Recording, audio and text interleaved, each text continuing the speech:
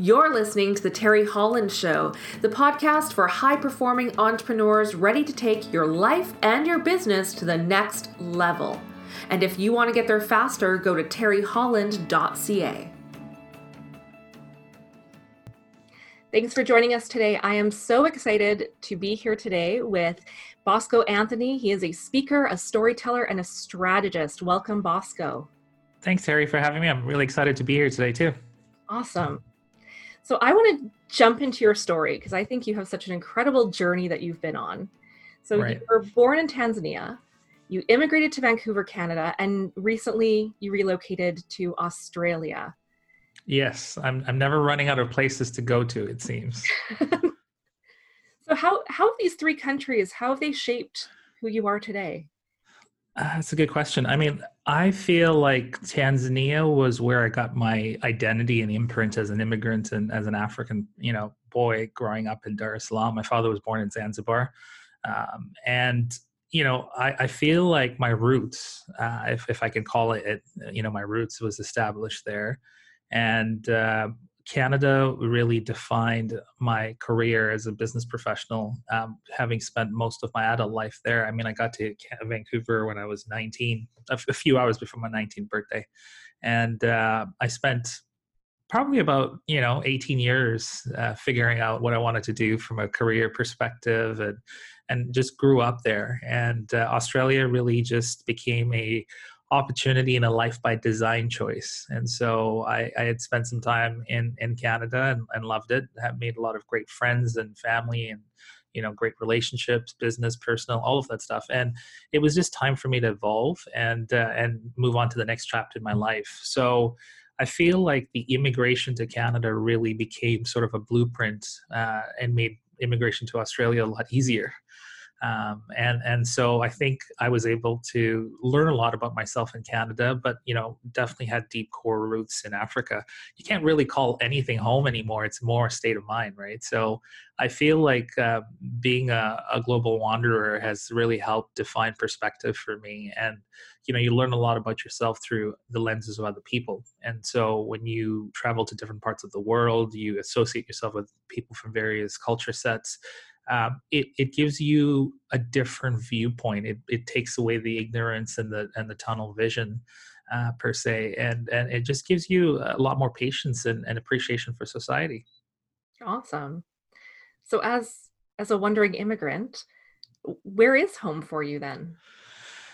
I think I would have asked you, I would have answered and said home was a place. I think home is a feeling for me now. And I feel that's a big difference. I think home is a state of mind. Home can be, can come through as a reminder with certain foods, music. It can be in an embrace with someone. It can be, in a friendship, in a relationship. I think home is safety, and safety is memories as well. So I feel like for me, home is really just a state of mind, and I think we are constantly in search of home, and we're constantly in search of safety as human beings. So I feel like it's a never-ending process, and I feel like the space you're defined in, either by default or design, is just a cosmetic. But again, that's my theory on it. So you've mentioned something a couple times that sort of piqued my ears. So Sure. You talked about life by design. What is life by design? Well, it's the foundation of my my TEDx talk, and I talked about how to live life with purpose and alignment, and the concept that really I wanted to hit home when I gave my TEDx talk was that most people live life by default as opposed to design. And in the Western world, it really has become a rat race. Some people leave way early in the morning when it's dark, and they drive to, a job that pays the bills, but they're not really in love with it. And they come back in the evening when it's dark and have dinner and basically rinse and repeat. And, it's one of those moments in life where you go, is that what you're defined by? Is that a default setting, or could you do something different? And it's, we make decisions every day where we settle and we feel stuck in those decisions. And that really was the core message of my TEDx talk. And I'm fortunate that it connected with a lot of people at the time when I talked about it, because I felt really passionate about the fact that, we've created these limitations around our lifestyle. And having lived in Vancouver, Canada, I had gone through that, too. I come from a corporate background, and it was coming to the point where I was looking my life just pass me by, and I wasn't in love with what I was doing. And so I knew it was time for me to make a change and really redesign my life. And so I'm a big fan of preaching what I've practiced. And so I realized that there's so many rewards when you design your life the way you want it to be. Part of me coming to Australia is a choice, and a life by design choice as well. And so there really isn't, an unhappy place or an unhappy country. I think at the end of the day, your choice is based on what makes you content, and are you really happy? And that's what life design for me is feeding your happiness. Because at the end of the day, that's the biggest currency that should matter in anyone's life. Absolutely. So when it comes to purpose, I think that all humans at some point in their journey, they're going to ask themselves that question, what is my purpose? Right. So would you say you found your purpose now? I was fortunate to find my purpose. So I have a mentor who's a very dear friend of mine. His name's David Reeve. And I ended up working with him when I was probably about 19, 20 years old at a corporate company. And it was one of those working relationships that turned into a friendship, a brotherhood. And David was not only a mentor, but he's almost like a second father to me. And he's been there through a lot of amazing milestones in my life. And I was able to relate and articulate what I was feeling inside. And most people have a gut feeling what their purpose is, but the biggest struggle is articulating it and processing it and getting it out from their mindset into an actual piece of paper. It's one of the most liberating feelings and the scariest notions you can ever come to terms with or embrace. And so I was fortunate to do some exercises and to really take the extra steps to articulate what my intention was. And I landed on the fact that I love to empower people. And when David said, his purpose was to leave people better than he found them, that hit home for me, because that was the articulation that I needed to understand. At the time I was a coach. I was in a corporate and leadership role at a resort and travel company. And I was one of the youngest managers, and I loved coaching and empowering my staff. And then as time went along, my career started to evolve, and I started noticing that my purpose fit in every role I took, whether I was speaking on stage, whether I was working for an online marketing company or building my own business. I was applying the same purpose at its core to everything I did. And so I realized that this is my purpose, and my personal and my professional purpose sort of came to alignment because of that. So for me, purpose is not just a compass. It's an identity. It's an imprint. It's stronger than a passport. Most people say, "Oh, I'm Canadian," or "I'm American." I think when you tell people what your purpose is, it gives people a stronger meaning of who you are, and that should be even more predominant than the nationality or country that you came from. So purpose for me is at a higher level is really a strong identity, and it's at the forefront of the makings of your own DNA. So you mentioned that it's your purpose sort of fit into every role that you've had. Mm-hmm. Do you think that purpose is something that is an overarching theme in our lives, or is it something that changes as we develop and grow? It certainly evolves. There's room for evolving a purpose, and I love to take the exercise, that I've learned to articulate my purpose. Almost every year, I do a check-in, and most of the time, purpose is connected to your values, and it's important for you to have various values. I just got my values rechecked a few weeks ago, and some of them had to change. I have a value for people. I have a value for the business that I'm in. I have a value for, the places that I want to introspect, and I have a value for the service and products that I offer. And so I feel like my values evolve as I evolve. My purpose so far has evolved a little bit, as far as the terminology, but it's still at its core foundation. And so I feel like people do have the ability to evolve their purpose. People do have the ability to change their purpose, or even, move to a different area of elevation in their life. However, it's important to have those hard conversations. It's important to have that inner conversation that most of us have trouble going into. And it's sometimes you have to go through some dark places and some traumatic experiences to land on that purpose. And for me, I think going back to my origin story and, going back to my roots in Africa, it really allowed me to understand who I was and the environment that shaped me to become the man that I was going to be. So it's a date with your mind, and you've got to show up with wine and cheese and chocolates, and just sit in it, and enjoy yourself. And that's the best part about coming up with a purpose, is you learn a lot about yourself and who you're becoming. Yeah, I like the wine and cheese and chocolates part. I think I need to have that date with myself. Sure. So when it comes to having these hard conversations with Right. ourselves, can you give us some advice on where do you start? Like if you're feeling I lost, like what's the first jumping off point? Right. So the first moment of taking that big leap is really digging deep into your core memories.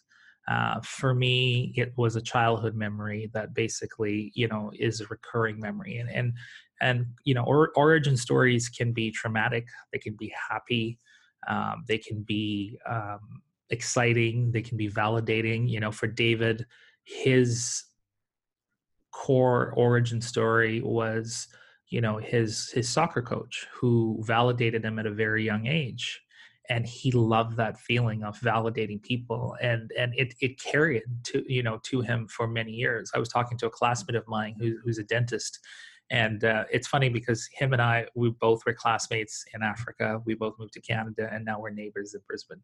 Wow. And so I was sitting down with him, having dinner with him, and in the last few weeks, I've been getting to reconnect with him. And I asked him, I said, how did you find your purpose as a dentist? And he said, we didn't have a lot of dental care in Tanzania. And my dad once had a tooth abscess, and we went to a dentist. And I was fascinated watching the dentist work on my dad and the relief that my dad got because he was in so much pain. And I knew then that I loved the architecture of miniature teeth. And he became, that was the memory that he took with him to understand that that's the area that he wanted to specialize in. And he's an amazing dentist right now, but it came from that moment. And so, where do people start? It starts with within. You dig deep and you find, what's of meaning to you. Chefs become chefs because of certain foods, or their grandma sitting with them at a kitchen, teaching them a recipe. I had a buddy of mine who created a Jamaican restaurant in North Vancouver, and the recipes that he cooks up, he calls it soul food, Jamaican soul food. And he remembered these recipes because when he was a little boy, his grandma and him spent a lot of time in the kitchen, and he made some amazing food that I even, when I went to go eat some of this food, it brought me back to Africa. And so, I think memories can be traumatic. They can be great. They can be happy. They can be sad. But those memories triggered inside your origin story then define who you were, and where you're going and who you're becoming. And so I would always start there. And whenever I work with my clients, when it comes to one-on-one mentoring or group coaching, or even speaking, I always encourage people to tap into their memories if they can, and start there. It's a safe place. So what have been some of the defining moments in your life? I've had a few, fortunately. I think, surviving Tanzania was great. And Tanzania is a beautiful country. It's known for its tourism, but when I was leaving Tanzania, we had some milestones. We had the American embassy bombing in Dar es Salaam, and in Nairobi. We had, our borders having problems with Rwanda and Burundi. Their presidents had to come and sign a peace treaty on their way back. Their planes were shot down, and we had these, this major genocide that impacted our borders. And, at the time, Tanzania was still a developing, country, and a lot has changed since then. So going through that as a boy, seeing the violence, there was, moments in my life where, I saw some traumatic experiences with my neighbors. Some of my neighbors were unfortunately murdered. And that really was, I saw that firsthand. And so I was becoming desensitized to a lot of sad moments, including death. And then, leaving that to coming to Canada, you take a lot of that with you. And so I didn't even realize I had a form of PTSD. And so that was a defining moment because I wanted to tackle it, and I wanted to start, a new life in Canada. And when I was in Canada, I had some great moments, some corporate moments, but one defining moment for me was the TEDx talk that I was part of in 2016. And if anyone's been following on social, I just celebrated my 4-year anniversary of being in the alumni club yesterday on the 28th of May for North America. At least I'm a day ahead in Australia. And and so, that changed my life. It was 360 hours of preparation, 25 scripts, 4 different coaches with 4 different visions, 22 different dress rehearsals or forms of dress rehearsals, and everyday practice in the shower in the morning and in the evening, looking into a mirror and learning a lot about body tonality and positioning and voice. I'd done a lot of presentations prior to the TEDx talk, but they were always with gimmicks and PowerPoint slides and remotes. Here on the TED stage, you're standing in front of this distinguished red dot, and you have 18 minutes to pour your life into a talk. And it was one of the most exciting moments in my life. And I remember getting off stage and, it going so quickly, but still processing every moment. And I remember coming off the stage and this wave of adrenaline I just finished this wave of adrenaline, and the drop was really deep. And I remember just having, a moment of gratitude and knowing that I nailed my talk.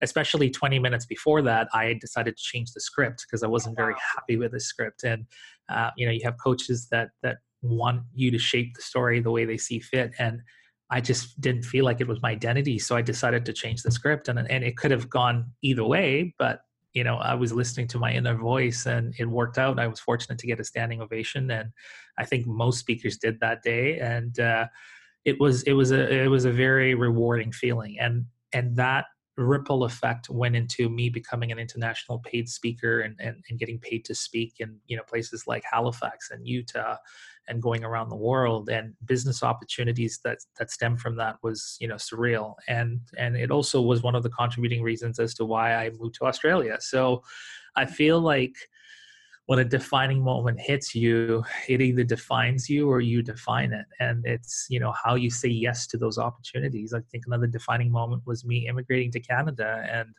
I had to be here before my 19th birthday, and I arrived 3 hours before that. So, I've had a few close calls. I've had some good and roller coaster rides as everyone else. And it's just allowed me to look at the lens very differently. And I look at the last 4 years since I've done that talk, and I've grown so much in the last 4 years, more than I've ever had in my life. And so, it's something that we all do have. I think you have. I'm curious, what's a defining moment in your life? I mean, it's probably something to do that shaped your career or a choice that you've made.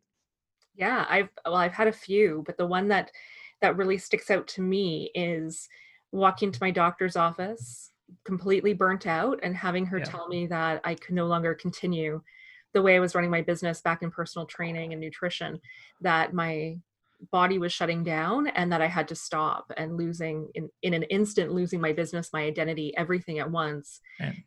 And that's what set me on the path to doing what I'm doing now. So that was a major defining moment of, okay, if I'm no longer this version of me that I thought I was, I thought was going to be the rest of my life, if I'm no longer this, then who am I? Right. And now what does that mean about me, and what does that mean for my future? Yeah.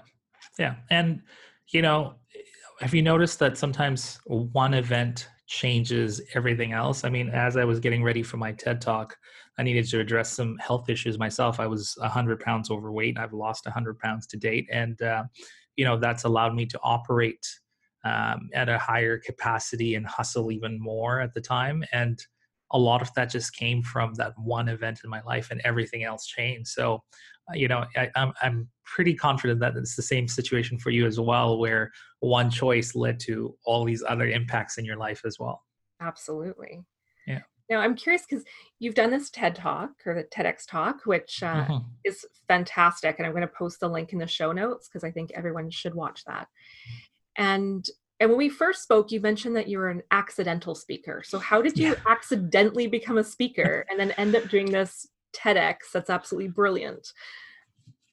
So I got headhunted to go work for an online marketing company. At the time, it was called the Internet Marketing Center, and they owned the domain internetmarketing.com. So it was a really hot domain. And if you were, alive in the 90s and the early 2000 era, internet marketing, we call it digital marketing today, but it used to be called internet marketing. And the pioneers of internet marketing would sell and create these ebooks and training programs and launch all these different affiliate programs. So I was in that space, and I had a background in sales, and I would travel on the road with the speakers to go speak on these 2-day weekend seminars around the U.S. and Canada. And I happened to be in Edmonton, and the speaker had food poisoning. We were at the Holiday Inn, and something didn't agree with him. And we had two choices. I was on the road for a few weeks, and the two choices were we canceled the event, and there was over 100 people that had paid to come see this event, or come up with a backup plan. And I said, hey guys, I've seen the presentation a few times. I don't know what I'm doing, but I'll give it a shot. If you guys are comfortable with it. If you guys can hear birds in the background, that's actually the wildlife in Australia that wakes me up every morning. So we have different kinds of birds. So I volunteered, and they were like, yeah, we don't have another choice, so let's just go with it. And so I jumped up on stage, and I just mentioned to everybody that our speaker had food poisoning, but I'd seen the slide deck, and I was going to give it my best shot. And the majority of the attendees chose to stay. And I remember getting up on stage, and something inside of me just clicked, and I went into presentation mode, and I loved every moment of it. I was having fun with the audience. I was making fun of myself. And I ended up getting off the stage and just looking at myself and going, I was really proud of what I had done, but more importantly, I'd really enjoyed that moment. And I didn't think I would. And it was this unparalleled discovery that was never planned. When I was a kid, I used to have toy soldiers and wanted to become a soldier. I used to serve mass. I was raised Catholic. I wanted to be a priest. Like by design, the environment shaped what I wanted to be. And then my notions of becoming a soldier and a priest kind of changed when I hit puberty and discovered that I like girls. And so, life evolves, as they say. And so I wanted to be a scientist. I wanted to be in the medical industry. My mom was a nurse. My dad was in the pharmacy world. And so your life is designed by these moments, but never was it designed that I would want to become a speaker. And so this event gave me permission to explore. And so I started, I came back from the event, and the president of the company said, look, you did really well. We want to put you on the road. So I had a platform, and, these guys were doing, 2 seminars every weekend. And I went on this speaking journey that took me to Sydney, took me to the UK, took me to, different parts of South America. And I was like really excited. I was really happy. And it was an accidental, thing. And then the universe has this funny way of sending you messages. So I got off stage at a conference, and this lady said to me, you should really think about doing a TED Talk, or a TEDx talk. And I didn't know what it was. So I went and Googled it, and I'm like, oh, wow, this is the Oscars of speaking, And a few months later, someone else said that. Another person said to me, hey, you really should write a book. And I listened to the universe, and I decided to do some research. And turns out that there were chapters in Vancouver that I could apply for. So I applied for the biggest one, TEDx Vancouver. Lost out to a journalist who had survived the Arab Spring the first time, lost out to a former Whitecaps captain the second time. And I realized that there was a lot of celebrity speakers because they needed to sell this big event with tickets. And so they recommended a different chapter, TEDx Stanley Park, that had just moved to Queen Elizabeth Theatre, 2,000 people. And I just happened to know the organizer.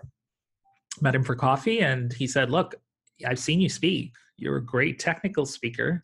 You know your digital trends, but this has nothing to do with digital. This is ideas to action, life alignment, talk. And I will not make it easy for you. And I said, I'm happy to be here. I appreciate the opportunity. Give me a shot. And I ended up becoming a backup choice. And I was like, 2015 going into 2016, I probably will have to wait 1 year before I get my choice. I called David and I'm like, I'm a backup speaker, and, I've done 250 events and I feel like I should deserve this event. And David's like, take a deep breath. You're in. It might take you a year, but you're in. And so I ate some humble pie and, went back to watching my TV show. And 15 minutes later, another speaker had dropped out and the opportunity became alive. And that was my journey, and did I ever plan for it? No. Did I ever think I'd ever accidentally stumble upon it? No. But, 350 events later, 50 plus cities around the world, it's become a career. And now with the current times, I've become a digital speaker and podcaster. So, it's funny how your life just evolves and takes you on this roller coaster journey, and it's just part of the ride, right? Absolutely. So you've mentioned alignment, and I've heard you speak on alignment, and I want to know, so what is alignment? And if we're talking about alignment with your purpose, what does that look like? How does someone get into alignment? Right. So I think alignment is a result of purpose, especially unified purpose. And so alignment is bringing all the elements in our life together. I wrote down a sticky note the other day, and I said, one of the times in my life where I was really shaken up was when a close friend asked me if I was happy. And at the time I wasn't happy. And so I wrote down, what are the key areas that create that alignment and happiness and contentment. And this is what I've landed on so far. And this is like a 3 a.m. exercise. I was up early one morning. So the things that create happiness is the tribe that you're in, the energy that you give, the inner contentment that you feel, the passion that drives you, the alignment that brings everything together, the vocation that you have, the wellness space that you're in, and the safety in your environment. And I think these areas create your alignment and your happiness. And I feel like your purpose defines that space and that ecosystem, and alignment is a result from it. And so, when I work with people and I mentor people, I feel like alignment's a result, and a passion and is a sort of a checkpoint, and a purpose is sort of the origin point of trying to get to that piece. So I feel that it's definitely connected, and it's a fabric of purpose. Fantastic. So when we're, a lot of my listeners are entrepreneurs and they're in business. So if we're looking at our purpose, is my life purpose, should that be the same as my business purpose? Are they different? How does purpose translate into business? I think they have some similarities, and I think there's also some differences. Leaving people better than I found them is a personal and business impact that I'd like to leave in this world, and the work that I do and the legacy building that I have. However, I feel like my personal purpose differs from my business purpose. I focus on empowering digital brands and building brands and taking them from where they are and operating them maturely into a different entity. So my business purpose and my personal purpose is different. For some other people, it might be the same. Someone who's a chef might have a similar, purpose as well. But I think that they can operate differently. Now, why is business purpose important? Because without a compass, a business is lost. When you start a business, you're on a voyage. Most people fail or have a shipwreck within the first 3 to 5 years. And this, working with business owners, if they can survive the first 5 years, they've got permission to succeed. But those 5 years are harsh. I look at startups today and I'm like, I do not want to be that person, No. because we've all been through it, and it's sort of this graduating moment. It's like going to university, or surviving high school. It has so many different challenges, and I feel like because you're going on this voyage of uncharted waters, parts unknown, and undiscovered territories, you really have to have a guiding principle, and you really have to have some guiding principles to live by. So I have 4 values that I absolutely, I feel very strongly about. And one of the values when it comes to business is reinventing disruptive storytelling. And that's something that I truly believe in. When it comes to my process, and when it comes to me working with clients, there's a lot of rebellious design thinking, and that's become another value for me. When it comes to the culture of either my clients or the people that I work with, remarkable, authentic relationships is a big one for me. And I make my decisions based on those authentic relationships. If I can't connect with someone meaningfully, it's not a relationship I want to get into. When it comes to introspection, I focus on re-engineering digital presence.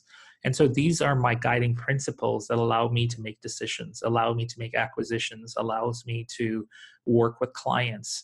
And so if we have similar alignment in those values, we operate better, we respect each other better. You've worked for clients that I call them the clients from hell, that have absolutely no regard for who you are, what you are, and they just want to work with you transactionally or treat you commercially, and that doesn't work for me. Recently, someone came to me and said, we'll pay you a 30% commission in real estate. We just want you to deliver these leads. And I said, guys, I don't work that way. That's not my value system. It's not my belief system. And so, money isn't everything. Values are more important for me. And so I feel like values and purpose in business is so important, because it allows you to navigate through uncertain channels, and it allows you to make some hard decisions during some tough times. So speaking of tough times, we're in some strange times right now. It's a cocktail and a mixed bag of chips, as they say. Yes, I've never heard that. I like that. Yes, it's a cocktail and a mixed bag of chips. Absolutely.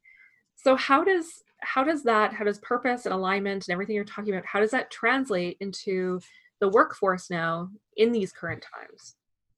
I think anyone that thinks that the workforce is going to come back to is living under a rock.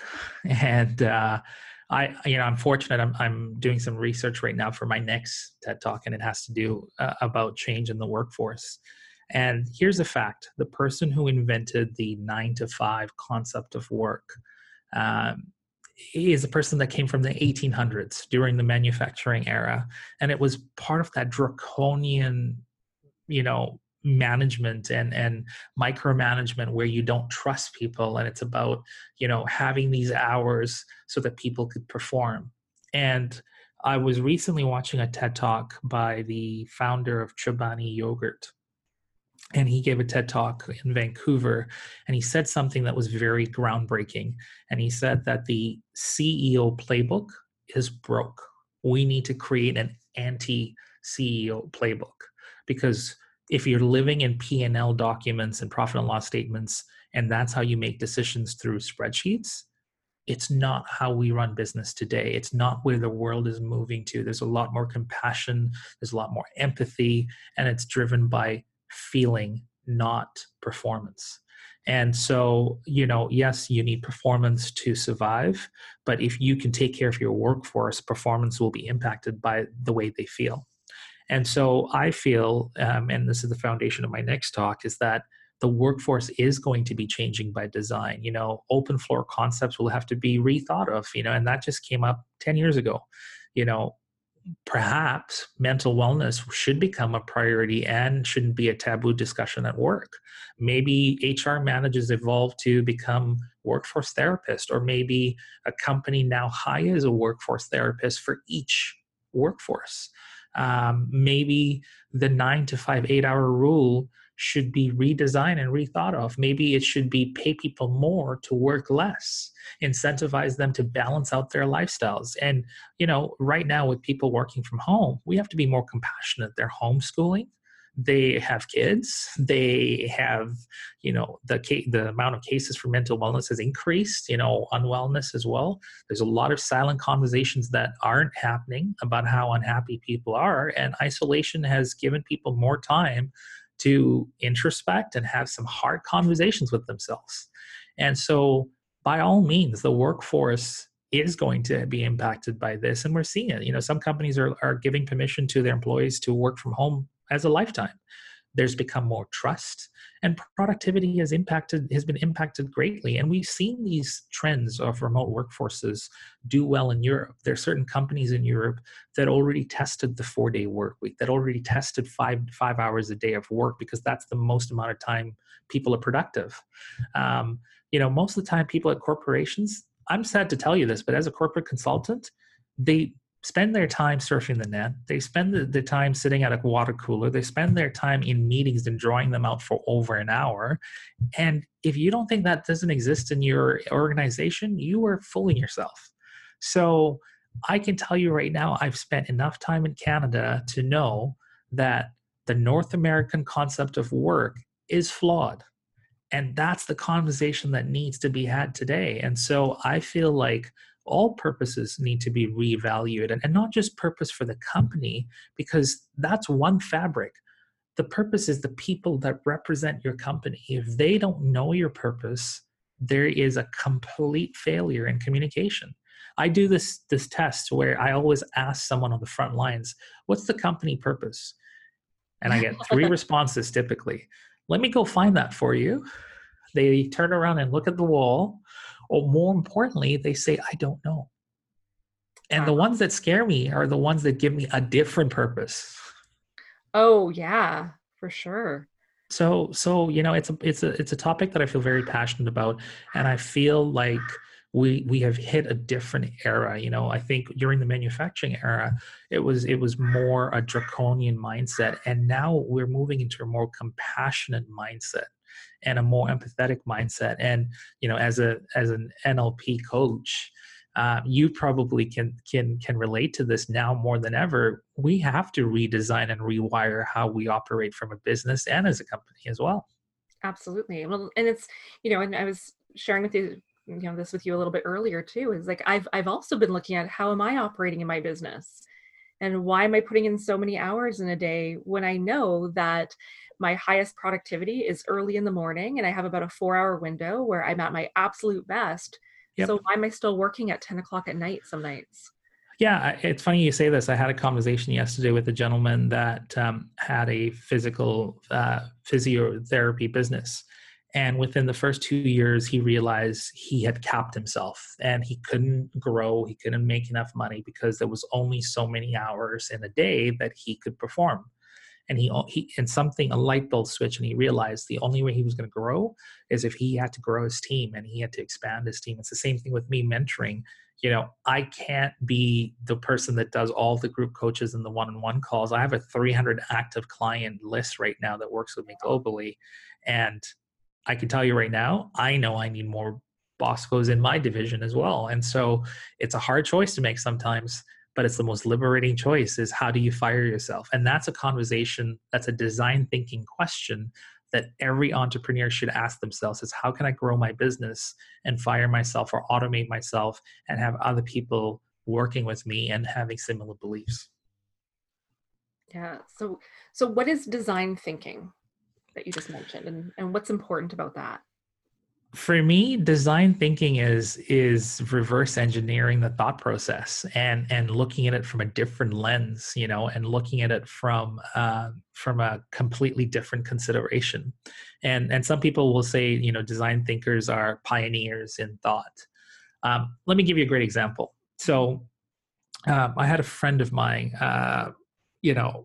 send a text and said that, her dad got a text message from, a medical practice and said, oh, your appointment's coming up. And if you want to keep this appointment, text message yes. If you want to cancel this appointment, text message no. So the people who were thinking about the software thought about yes and no. Here's the problem.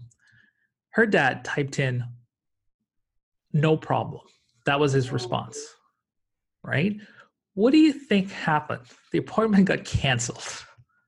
So she's texting us and going, I have to now go reschedule this appointment, right? Mm-hmm. So design thinking would say, hey, you need to look at this from a different lens. What if the person doesn't type a yes or a no and type something else, like of course or sure or no problem, right? Not everyone conforms to the norm that you're trying to design. And so design thinking for me has many meanings. But one of the meanings that I'm seeing a lot more right now is reverse engineering your thought process, widening the lens, pioneering new thoughts and taking new initiatives. And you know, when people say things are going to fail, you know, people constantly challenge that and go, actually, I'm going to show you something different. If you look at the last recession, Airbnb was founded around that time. You know, Amazon took off. And, you know, when we are surrounded by so many challenging moments and periods in time, innovation, you know, grows. And necessity is the mother of all innovation. So design thinking is fueled by necessity. Design thinking is fueled by challenges and constrictions, because people always ask themselves, what could I do differently if I knew I couldn't fail? And that's the question you ask yourself when you're trying to create introspection. Great. So that's great. And I like that, of, you know, that question of what would I do if I knew I couldn't fail? It's a hard question to ask and a scary one too, but I've asked that question so many times in personal and professional formats, and the honest answers have, you know, allowed me to have some really hard conversations with myself and allowed me to redefine myself as well based on those answers. Yeah. So where do you think, like, given where we are right now, and we know, you know, and as you mentioned, that the workplace from before, it's not coming back, and we're all thinking about how do I do things differently and where am I going next? So where do you see us evolving to as a human race? You know, it's a really good question, Terry. It's a question that I've spent a lot of time thinking about. And I read this book by Dan Brown, and please don't judge me. I love Dan Brown books. And I read this book called Origin, his latest book, and I was hooked. You know, out of all the books I've read and most of his books, you know, I really liked the Da Vinci Code, but this one really hit home. And here's why. The fictional story is about Robert Langdon, the professor, who gets drawn into this event in Spain where his colleague has found the answer to who we are as an origin and how we were formed and where we're going as a human race. Two most sought after answers in mankind. Now, the problem is that we have a religious output and we have a scientific output. And so we have these two key areas that constantly battle with each other. And so as a human race, we're either drawn to the right, we're drawn to the left, or we're confused because, you know, we feel like there's a notion in between. And what I loved about this book is it talks about a simple response of where we're going as a human race that doesn't feed religion and it doesn't feed science. It feeds technology. And so, you know, if we look at where we are right now as a human race, we have become handicapped to technology. In some format, we have become a bionic version of ourselves.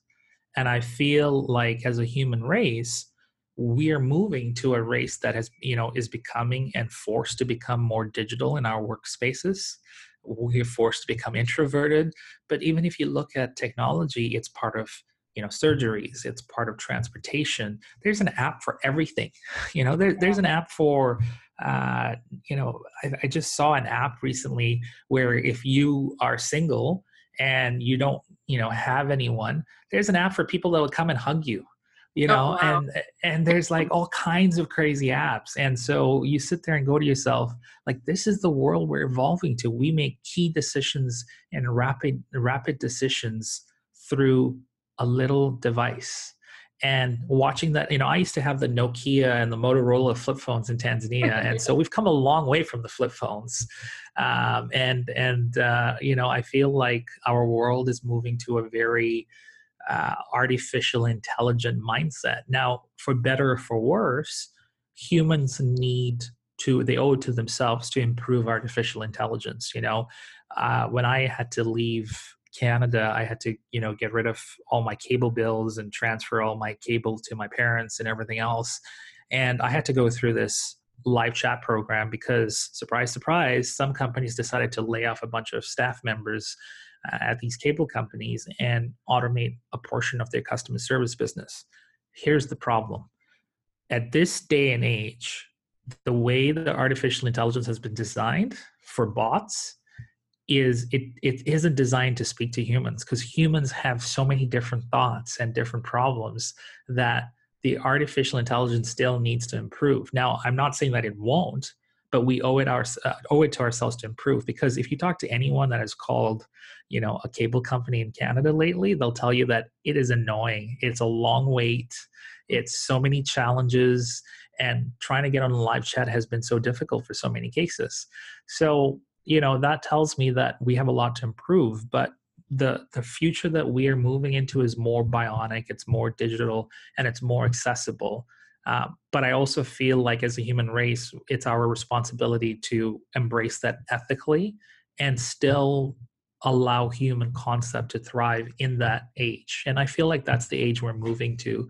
And I'm happy with that answer, because it doesn't silence religion or science. It doesn't say that religion or science is wrong. It's just factually telling you of where we're going and where we're ending up. Yeah. And you're absolutely right about the cable companies. I have had that encounter several times. In fact, recently, it just reminded me of a story. I ordered during this whole lockdown phase, I ordered 2 IKEA bookshelves, and then I found I could get them faster, the same thing from another company. So I tried to cancel my bookshelves. Right. And it kept looping and looping and looping, and I couldn't get through to a person, and it just kept sending me in circles. So now I have 2 extra bookshelves, is how that story ended, because I can never cancel them. Yeah, and I think the shipping industry is going to be massively impacted by this. Everything from deliveries as well, because I mail right now from Australia to Canada and North America is messed up. I sent this book Origin to a couple of my friends.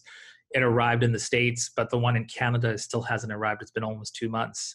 And I'm tracking some of these codes, and it's like moving around in different circles. And I'm like, okay, Vancouver's that way. You're going in the other direction. And so, Amazon and the shipping companies are all going to have to redefine their processes. We may have a couple of other Amazons in the future. We might have direct competitors to dropship handlers. So, it's an interesting time we live in, but I feel like it's safe to say that there's a lot of new technology and new concepts that are going to hit us and overwhelm us as well. Absolutely. And what I'm hearing from that is that there's so much opportunity. So I think when people are afraid that nothing's happening right now, or that their business has to change, it's recognizing how much opportunity is available and being able to think a little differently in that way. Right. And knowledge is power, right? So, for those who are in the workforces that are like, I need to change my work skill sets, Ivy Leagues have opened up their university programs. There's over 500 plus courses, from Ivy Leagues that have been opened up since the start of quarantine. There's a large idle workforce in every country that's been laid off or stood down. And these people either need to migrate to a different transition or learn a new skill set. And there is tools to help you get there. But knowledge is power. I belong to this economic forum group called the Grey Swan League. And it's a collection of think tank people that are smart and come from all walks of life. And we're talking about how to thrive in a pandemic era. And we're talking about economic and human sustainability for the years to come. And, being a part of people that are smarter than you allows you to adapt new concepts. It allows you to adapt new thought processes. And that's so important as you grow your own personal well-being and well-space, right? So I feel like knowledge is definitely something that we need to embrace and widen our lenses. Absolutely. And so what have you been doing during this time to elevate yourself and to thrive? Like everybody, we all do well in isolation, and some days we have our challenges. I'm a digital nomad and have been doing the remote workforce before it became a fashion trend. So that part didn't really change much for me. If anything, it got busier being a digital strategist.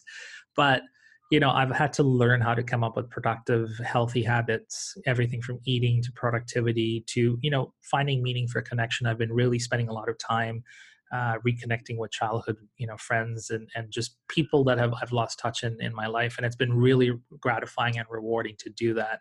But more importantly, I've been spending a lot more time reinventing myself, my services, my mentoring program, reading a lot more, and just surrounding myself with some really intellectually smart people. And that's really given me fuel. It's given me inspiration, motivation, and that's really where I'm at right now. So I don't know what tomorrow brings, but that's okay because I'm happy with today. Fantastic. Well, I want to thank you so much for spending some time with us today and for sharing so much wisdom and knowledge. I know I've taken a lot of takeaways from this conversation that I'm excited to have those deeper conversations with myself, and I'm definitely having that wine and cheese and chocolate date. We could implement that one. I And appreciate you making time for me and having me on your show. I know that you and I have always dabbled in knowing each other socially, so this has been a lot of fun, and I'm glad that we've taken the time to do this. Let's not wait another 8 to 10 years to have another conversation in the future. That's for sure. definitely, absolutely. So, what's the best way for people to contact you and find out more about what you do? Bosco Anthony is basically how most people can reach me today on everything from social to social media. My email is bosco@boscoanthony.com. But really, if you Google my name, Bosco Anthony, I'm on the first 30 to 40 pages of Google. So it's very hard for me to get lost. Fair enough. And I'll post all your links in the show notes. Thank you again for coming on today, and hope you have a fantastic day. Thanks so much for having me, Terry.